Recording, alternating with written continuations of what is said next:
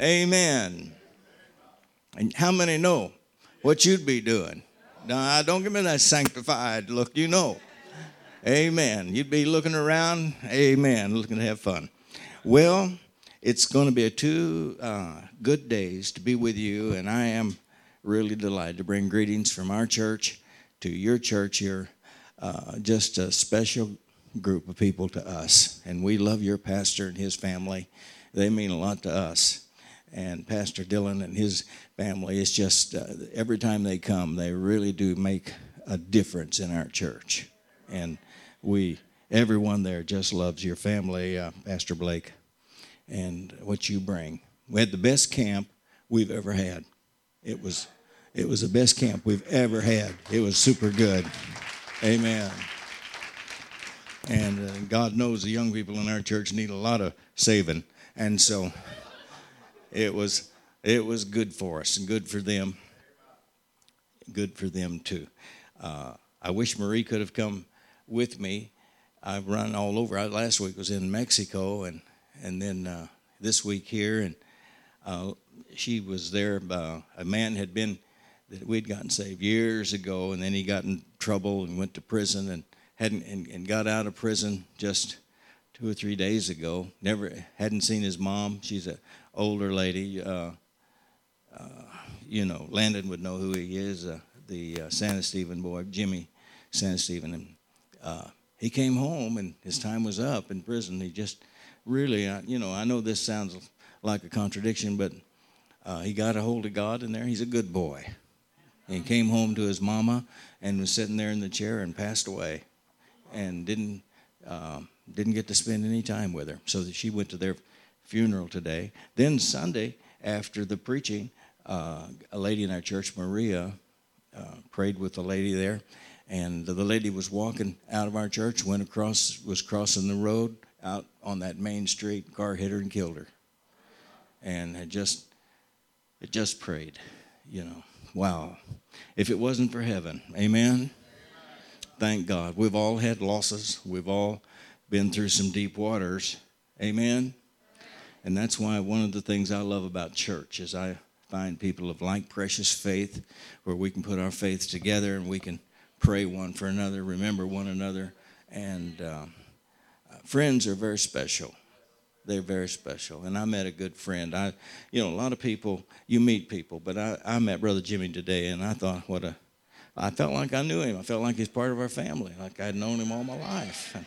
I'm not just blowing smoke. No. I don't blow smoke. I'm just saying it like it is. Well, tonight, if you have your Bibles, I want to preach for a few minutes out of the scriptures in Genesis chapter 42. And there's one verse there that I'd like to just go from that I believe would be an encouragement to us, something that the Lord showed me about a week and a half ago. And it says in Genesis chapter 42 and verse 36. And it speaks about a man whose name was Isaac, and he had two sons, Jacob and Esau. And this is a tremendous story. And this particular event here, this man's name is Joseph. And I want you to look at verse 36. And it says, and Jacob their father said to them, to the brothers, there are 12 of them, you have bereaved me. Joseph is no more. Simeon is no more. And you want me to take Benjamin. And I picked up on these words. It's like they just came off the page. All these things are against me. I don't know if you're like me, but I have felt like times when all these things were against me. And I thought of people who've passed on, and I thought of setbacks and things, disappointments, and prayers that I hadn't seen the answer to and answer for. And I'd seen a lot of things, and I'm waiting on God and saying, when are you going to do this? And Why is this happening like this? And what's going on anyway? The interesting thing about this is Joseph, unfortunately, was Jacob's favorite. And he'd made a coat of many colors. They'd gone out, and of course Jacob provoked his brothers to jealousy, because you remember the story. Many of you'll remember the story, how he said how his brothers are going to bow down to him. And you know, when you start telling your brothers or your sisters that they're going to be bowing down to you, that doesn't go over very good. And they were out in the field one day, and they so despised Joseph that they killed a goat. They took the coat of many colors, put blood all over it, took it back to the father, Jacob, and they said, well, here's his coat. We don't know what happened. It looks like he's been killed. And the father is so bereaved and so distraught that he's lost this boy that he loved. He made a coat of many colors. Now, the interesting thing about this story to me is that then they take him and they sell him, put him in a pit, and then some Egyptians come by and they say, well, why don't we just take him out of the pit? And I'm not sure if it was Simeon. I can remember one of them. And he said, why don't we just take him out of the pit and sell him to the Egyptians? Being a real Jew, he said, why don't we just go ahead and sell him and make a little money out of this here? And so they did. And then he goes on, and you know the story, how he ends up at Potiphar's house. She is hitting on him, and he runs out of his coat and gets free from her, and she lies about him. And oh, thank you. Just pure water.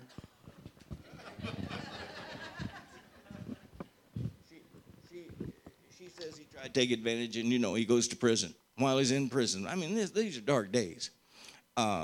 These are hard times. And I can only imagine his father, Jacob, at night, wondering, waking up. You know, when you're worried about somebody or you're praying for something, and you wake up in the middle of the night sometimes, thinking about it, wondering about it. And he's saying, where's this boy? What happened to this boy's gone? Oh, it's just a terrible thing. What a loss. And I'm thinking he must have watched the stars and questioned God and said, God, why? What's going on? Why? What's happening here? I don't understand this.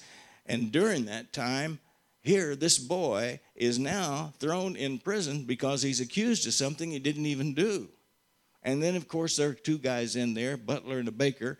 And one of them, he has a dream. They have a dream. He has the ability to interpret dreams. And the story, you know, is that he interpreted that the butler would be exalted. He would be exalted and given position, and then the baker, he would be, his head would be lifted, and he would lose his head. And finally, after all of that, then there's such a famine in the land. They hear about this famine, and so Jacob sends his sons to go see where we can get some food. Now, all of this is going on, and I'm asking, where is God? And the Lord spoke to me, and he said these words, God is at work. He didn't come down and say to Jacob, well, your son's here. He's all going to be all right. You can have peace about this. He didn't say anything. Jacob doesn't know what his future is going to be. He's just going from one thing to the next.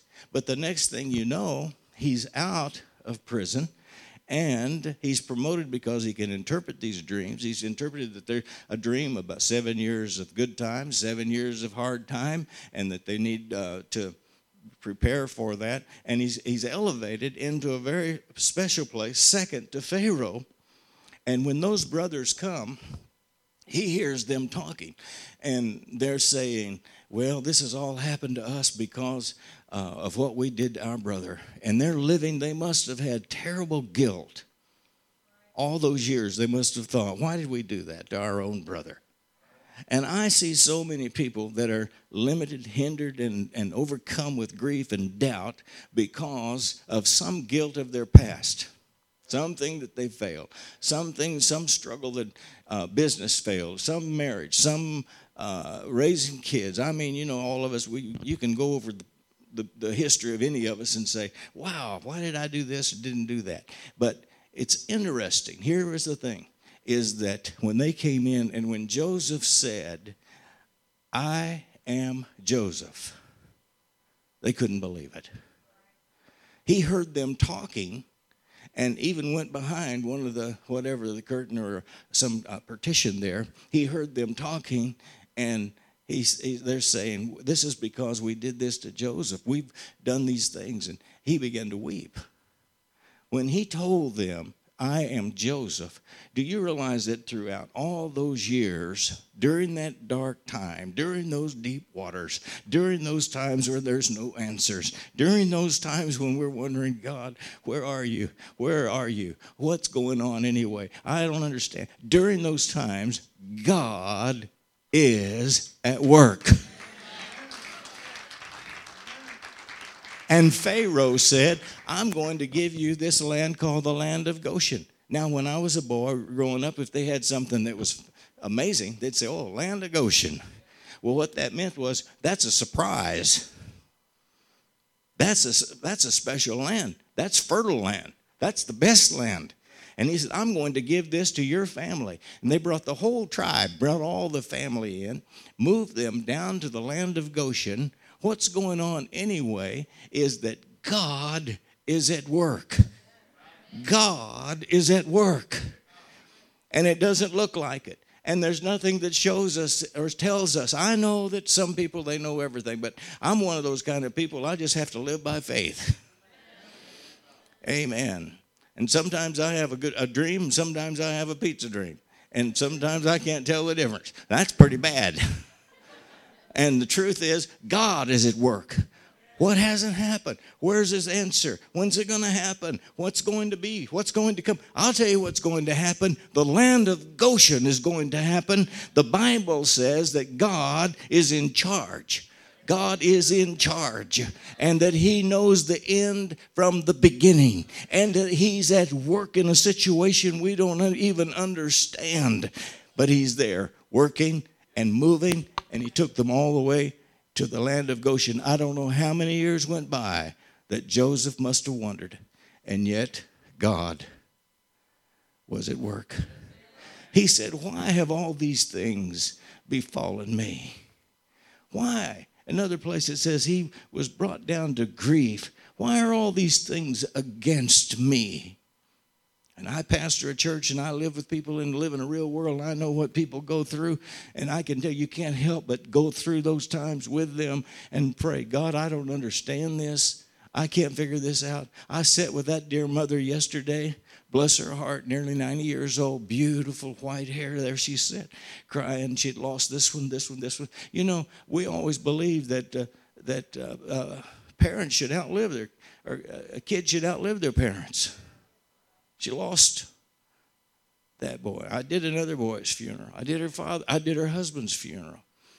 And there's a lot of things in this world that we will never have the answer for, except we know that God is a good God.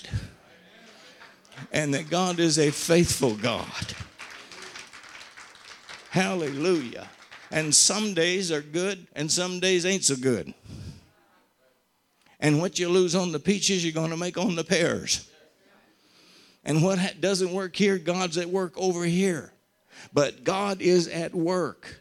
I preached in Mexico last week about, and there's a family there, a pastor, and their daughter's backslidden, and they don't know where in the world she's going and how it's all going to work out. But they were so encouraged to know that God is at work. God is at work. God is at work. Hallelujah. Let God be true and every man a liar. God is at work. We don't see it. We don't understand it. We can't explain it, wrap our brain around it. But one thing I know, he said, why have all these things happened to me? But God was at work in Joseph's life to save. And he says over in Genesis chapter 50, verse 20, you thought that you were doing something evil. And you thought, but God did this for good to save many people alive. And that's where the Jewish nation came. That's where God's plan was set in motion. It was an amazing thing.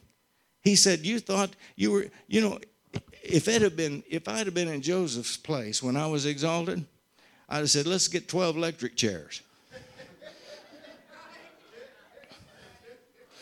And besides that, I think we ought to pay Potiphar a visit. He's the one that had me thrown in jail because his wife, amen, let's bring her in, put her in another electric chair. But see, thank God, aren't you glad we're not God? And he was so forgiving. He was so forgiving. That's amazing to me. You know, to be able to forgive is one of the greatest qualities of life. It is one of the greatest things in life, is to be able to forgive. I have seen many people that are mad at God. They're mad at God. Preachers, people, church people. Many people quit going to church. They're mad at God. God is love. You know, I went to a Bible college. I learned one thing in Bible college. God is love. It's his nature. He doesn't keep score. He doesn't hold things over us. He forgives and he forgets all of that.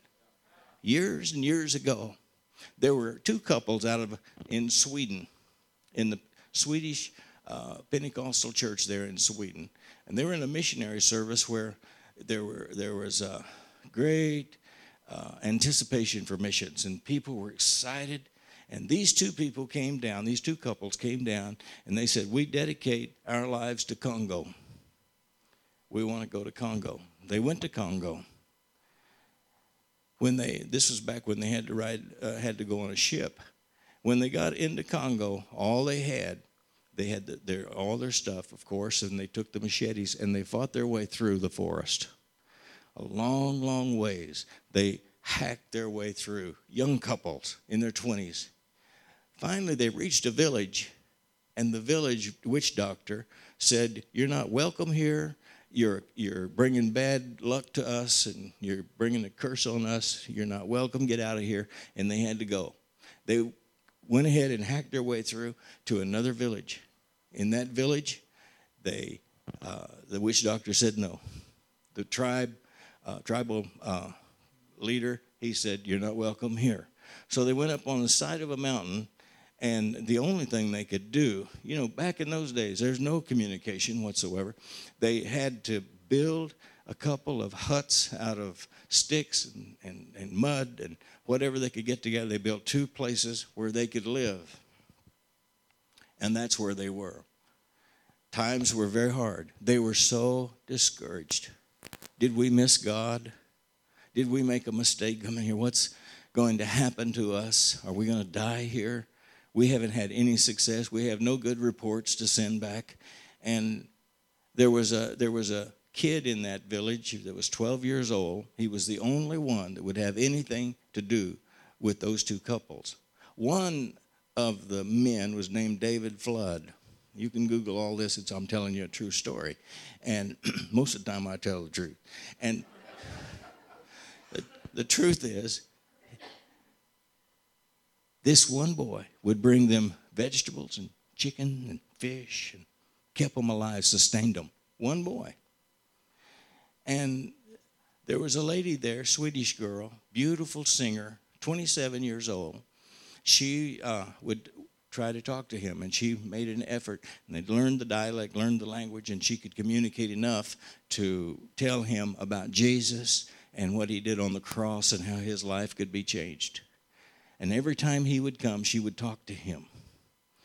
Well, the other couple, I hope you're staying with me. The other couple got so discouraged, they said, we're going back to the mission station, which I preached there. It's in eastern Congo on the border. It used to be Zaire. It's called Uvira.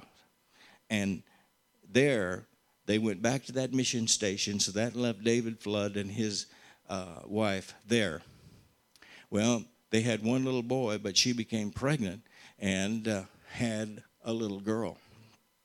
This lady got sick, and malaria is a terrible thing in those days, especially bad, still bad enough, but in those days it was terrible to have, and it's just to get through it. She had a terrible fever. She died. She was 27 years old. He had to go down in the village and talk someone in that tribe to help him dig a grave, and he buried his wife. He loved her. She's just a beautiful blonde girl, 27 years old, and there he buried her. And he said, I'm going back to the mission station. He got some men to help him. He took his little boy, his little girl, and they made their way back, and it took them a long time to carry everything back to that mission station. All the time he's going through that jungle, he's getting more angry and more mad and more angry at God. He's so mad at God. God, you failed us. You let us out here. You let us down. You failed us. He was so mad at God. When he got to the mission station, there were people there that wanted a child. He had to go back to Sweden, and he said, well, I can't take this baby girl, but I'll give her to you. You take her. And so they took her. The couple that took her, the chief in that area, despised missionaries, and he poisoned that couple and killed them. The little girl was then passed on to another couple. David Flood went back to Sweden. He became an alcoholic. He married his wife that he buried. He married her younger sister. He was such a vile and such a wicked and angry individual. He became a terrible alcoholic. All of his kids were in terrible shape. They hated him. He was such a wretch. Now, this little girl, her name is Aggie, and the couple that took her didn't have any children. They took little Aggie, went back to the United States, and she was known across the country as a girl without a country because she couldn't get into the United States. She didn't have a country. She wasn't a citizen anywhere. Finally, after a long ordeal, she got to be a U.S. citizen, and she was raised there. She happened to marry a guy by the name of Dewey Hurst, who became a very well-known president of an Assembly of God Bible College in northwest part of the United States. She didn't know where her dad was. She had no idea about any of the rest of her family. And she kept thinking, I want to go to Sweden. I want to go to Sweden. That's where I'm from. And I'm just making it a long story short here. Someone came and they said, listen, we want to send you to Sweden first class with your husband, and you can see maybe your relatives, you'll see your homeland, and you'll get to go. And she was thrilled. They got on the plane and went. While they were walking down the street, you transition in London, and then you take another flight. And while they were walking down the street in London, they really didn't want to go. There was a conference there, and they really didn't want to. It was a beautiful day, and they didn't want to go to the conference. They wanted to go shop, but he said, let's go to the conference, and we'll sit in the back, and we'll get up and leave after a while. While she's sitting back there, they said, now we're going to introduce all the missionaries. And they thought, all these missionaries, they're each one going to probably talk a long time. We're going to be here forevermore. And so she's sitting back there, and it wasn't but about the third missionary that came up, and he was a black man. He stood up there, and he said, I'm from Congo. My name is, told his name. He said, we have won hundreds of thousands of people to Christ. We've built a hospital. We've built a Bible college.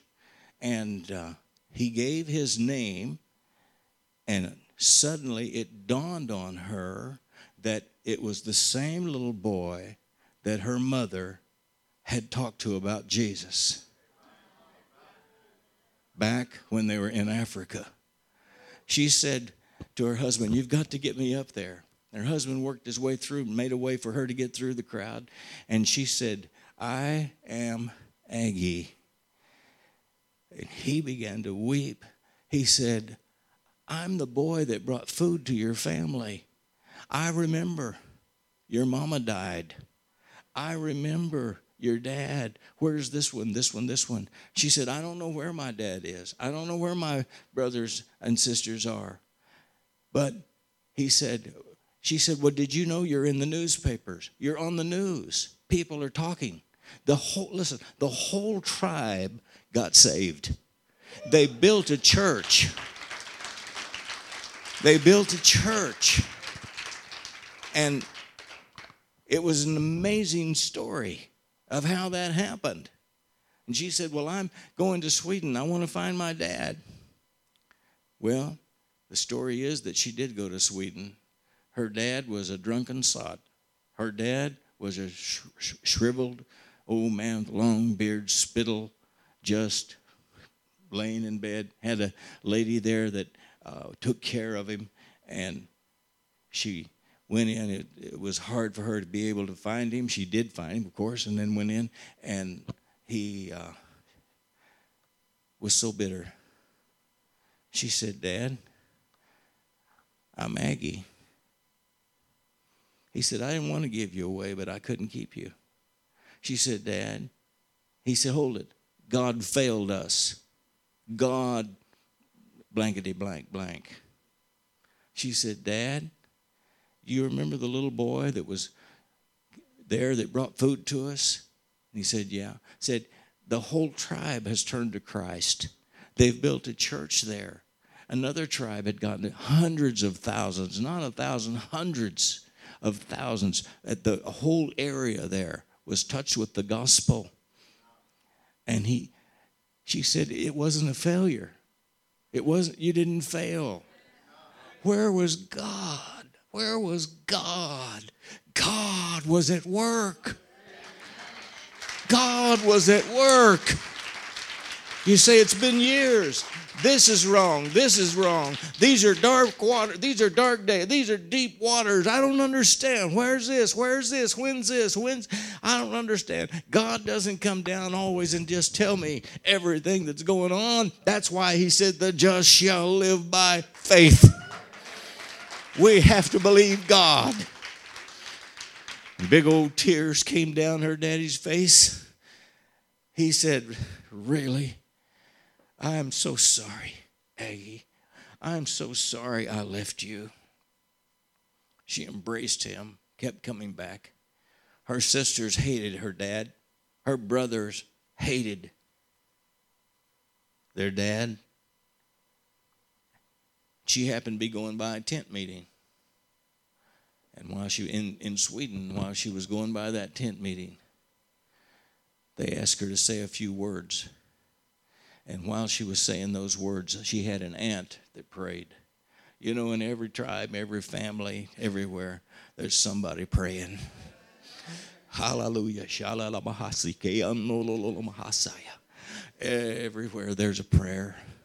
One prayer's an army with God. One prayer's an army with God.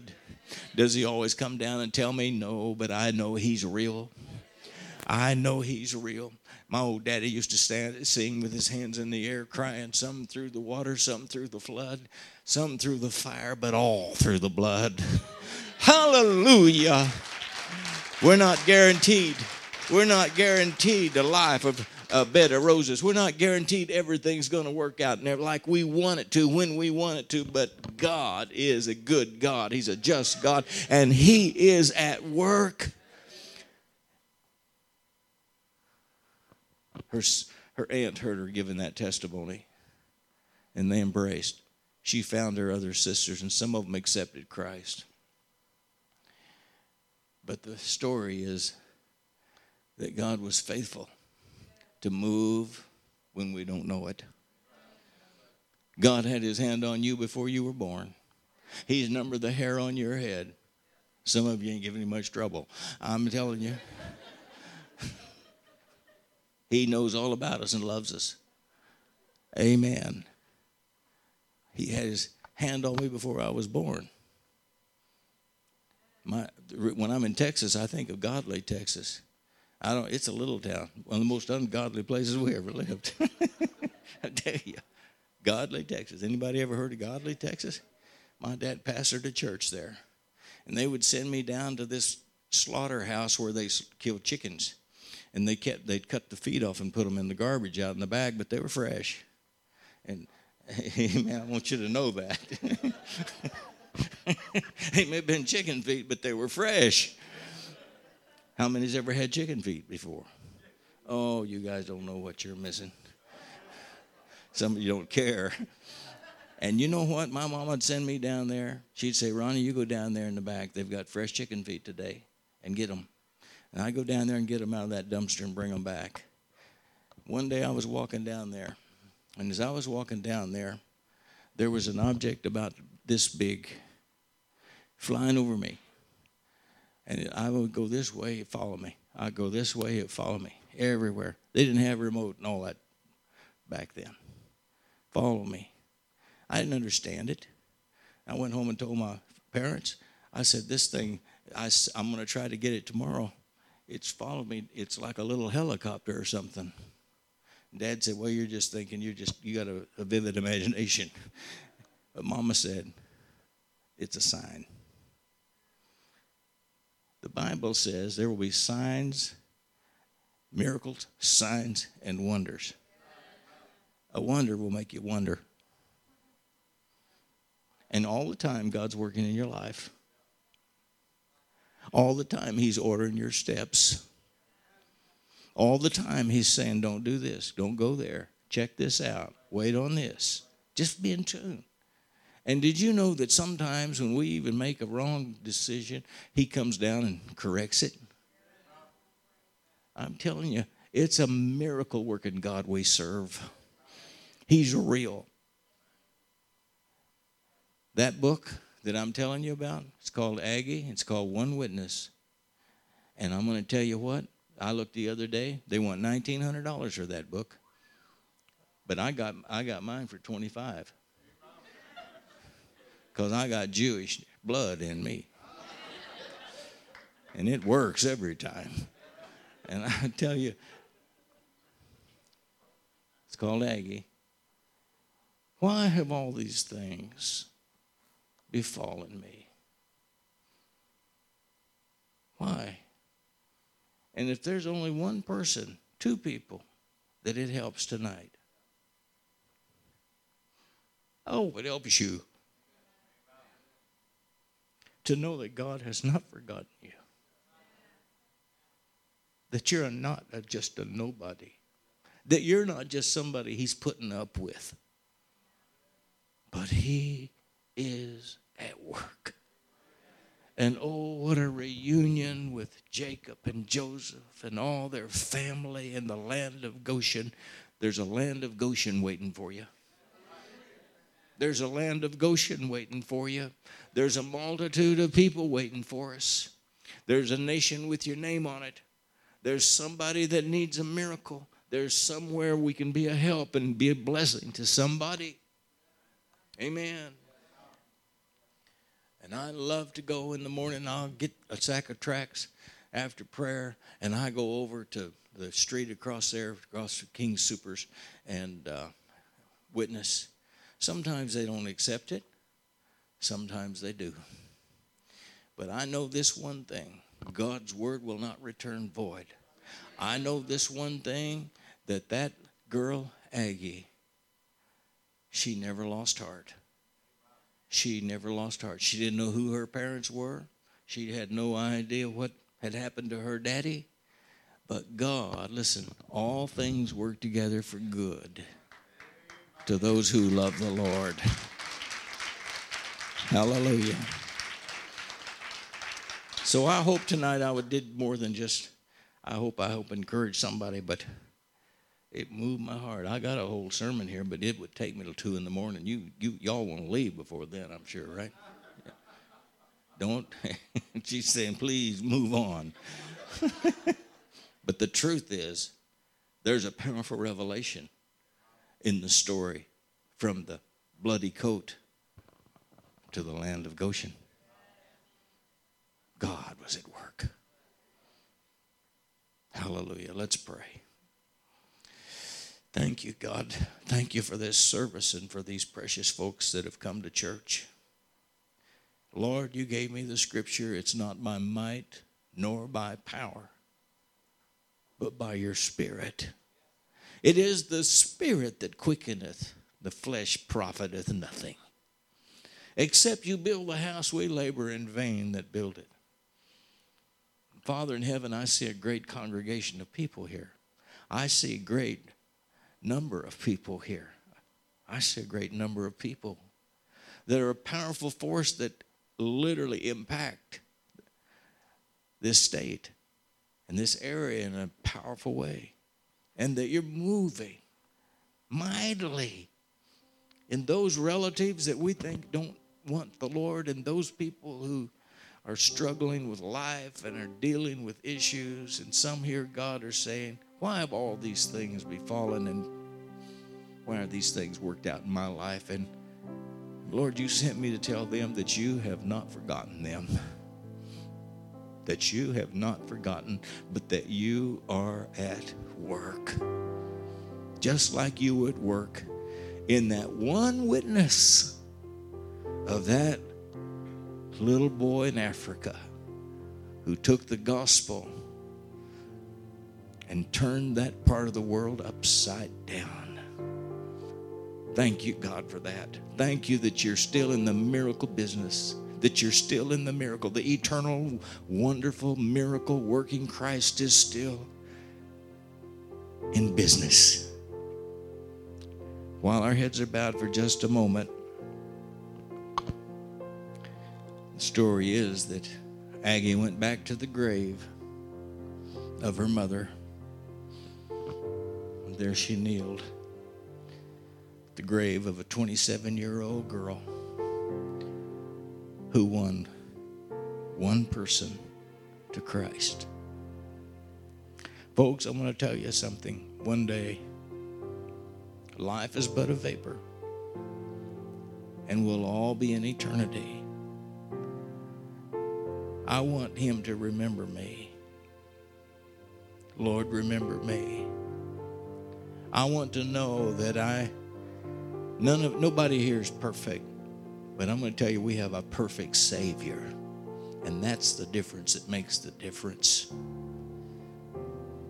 And if we will acknowledge that we're lost and we're hopeless and we need a Savior, and we ask him, he'll change our lives. If you're here tonight and you're thinking, oh, I don't know, God seems to have forgotten me, I just wonder, and I'm not calling right now for people to come to Christ. You're just saying, you know what, I just sometimes wonder if God even knows who I am and my name. And if he's anywhere around, just raise your hands.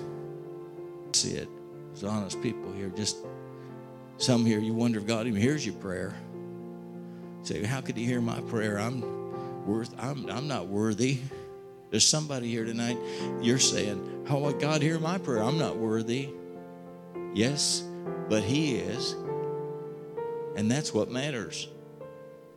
How many here tonight would raise your hands and say, I don't know if I am really right with God. I don't know if I'm ready to stand before God. And you can go out of this place tonight knowing without a doubt that you are right with God and that you are saved. Your name is written down in the Lamb's Book of Life. What a wonderful thing. And you'd say, how many here would just raise your hand and say, I question that. I want to know. Please remember me. Just raise your hands up all across this building. Raise them up and put them up and put them back down. Amen. I see your hands. How many more? I see it, buddy. God bless you. How many more? How many of you say, you know what, I lost my way. I lost my way. And I got discouraged. And I said, God, do you remember me? Am I going to make it? What's the use? I've tried and failed so many times. I just keep falling. Let me tell you something. God's going to help you. How many there? Raise your hands. Just be real tonight. Just say, here I am. I've gotten away from God. Pray for me. Amen. Let's stand. Shall we together? I want these that raise your hands just to come. I want to pray for you. Is that okay? Just come, dear. Amen. Bring that baby with you. Praise God. Others, you'd like to come, or you're carrying a burden, you're carrying a concern, you got something that's bothering you, you're dealing with something. There's somebody here, listen, you're making a serious decision about something.